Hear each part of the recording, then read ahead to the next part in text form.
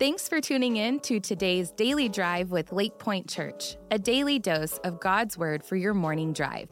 When the Word, not the world, becomes the majority of your week, your life will start to change. For that reason, our prayer is that God will speak to you through today's devotional. For more digital content to feed your faith, visit lakepoint.church/dailydrive. In this week's episodes, we will be hearing from our special guest, Dr. Tony Evans. And now, let's dive into today's devotional. Hello, I'm Dr. Tony Evans, and I'm glad to be here on this beautiful Tuesday to continue our walk through Psalm 128. It's talking about how to have a life on target, a life that is favored by God. And that life starts with taking God seriously or fearing God. How do you know if you're fearing God? How do you know if you're taking God seriously? Well, it says you walk in his ways in verse 1. So you fear God with your feet, not just with your feelings. You fear God with your walk, not just your talk. You fear God with your life, not just your lips. Your fear of God has to be visible and demonstrable, and it has to do with your conforming your decisions to that which is within the will of God based on his word, and it's tied to your walk. You know, when I was driving down the road not too long ago, a policeman pulled up beside me, came on the on-ramp, and he greatly affected my driving habits. My right leg went north off of the accelerator and left toward the brake. I kept staring at my speedometer.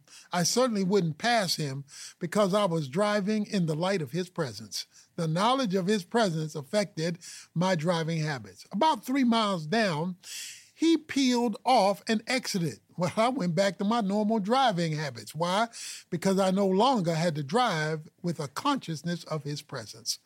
Well, to fear God means to live in light of his presence, to make your decision with a consciousness that he is right there alongside you in the decisions you make and the steps that you take.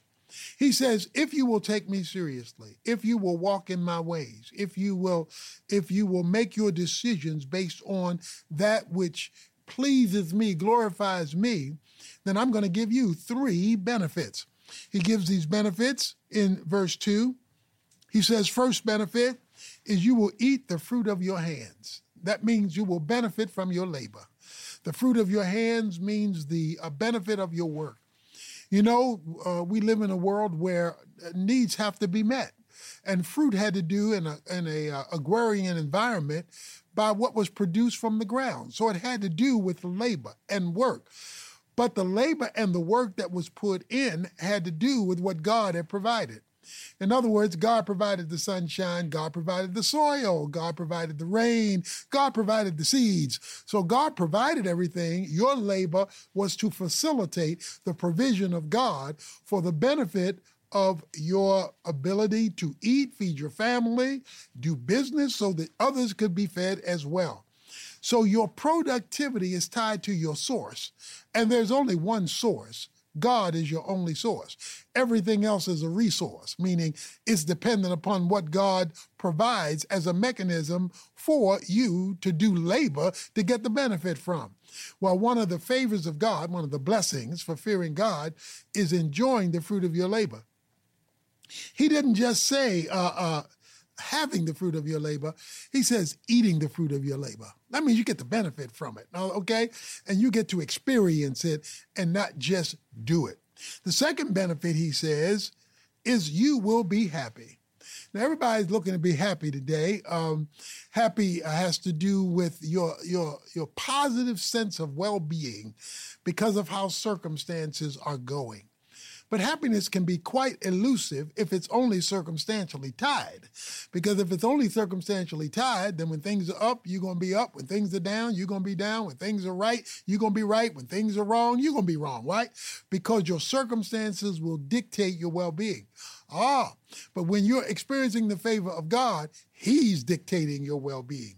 And so circumstances, while they have a say, don't have the last say if you're being favored by God because you're walking in fear of the Lord, meaning your life is on target.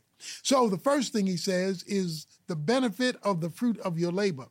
The second thing he says is that you will be happy. The third thing he says is it will be well with you. Well with you. Well, that's talking about your future, okay? It will be well with you. Because everything is not necessarily going like you want it to go right now. But the beautiful thing of having the favor of God is he goes ahead of you to your tomorrow, and he is there to meet you when you arrive there. He is the governor of your future. He says your fortune, your feeling, and your future are in my hands when you're enjoying my favor, blessing. And you're enjoying my favor when I see your fear. You know, if you take some pliers and put it in an electrical socket, not a good idea, okay? Because you're going to get the shock value of illegitimately using that power. But now, if you plug, plugs into an outlet from an appliance, well, now things are going to work like they're supposed to work because you're benefiting from the power. Well, see, a lot of people who don't want to fear God misuse him. And when they do, they find out that there can be shock value from the deity. But when you're plugged in properly, you find out that there is a source of provision. So the lights work and the refrigerator works and the stove works and the toaster works, the electric can opener works. Why?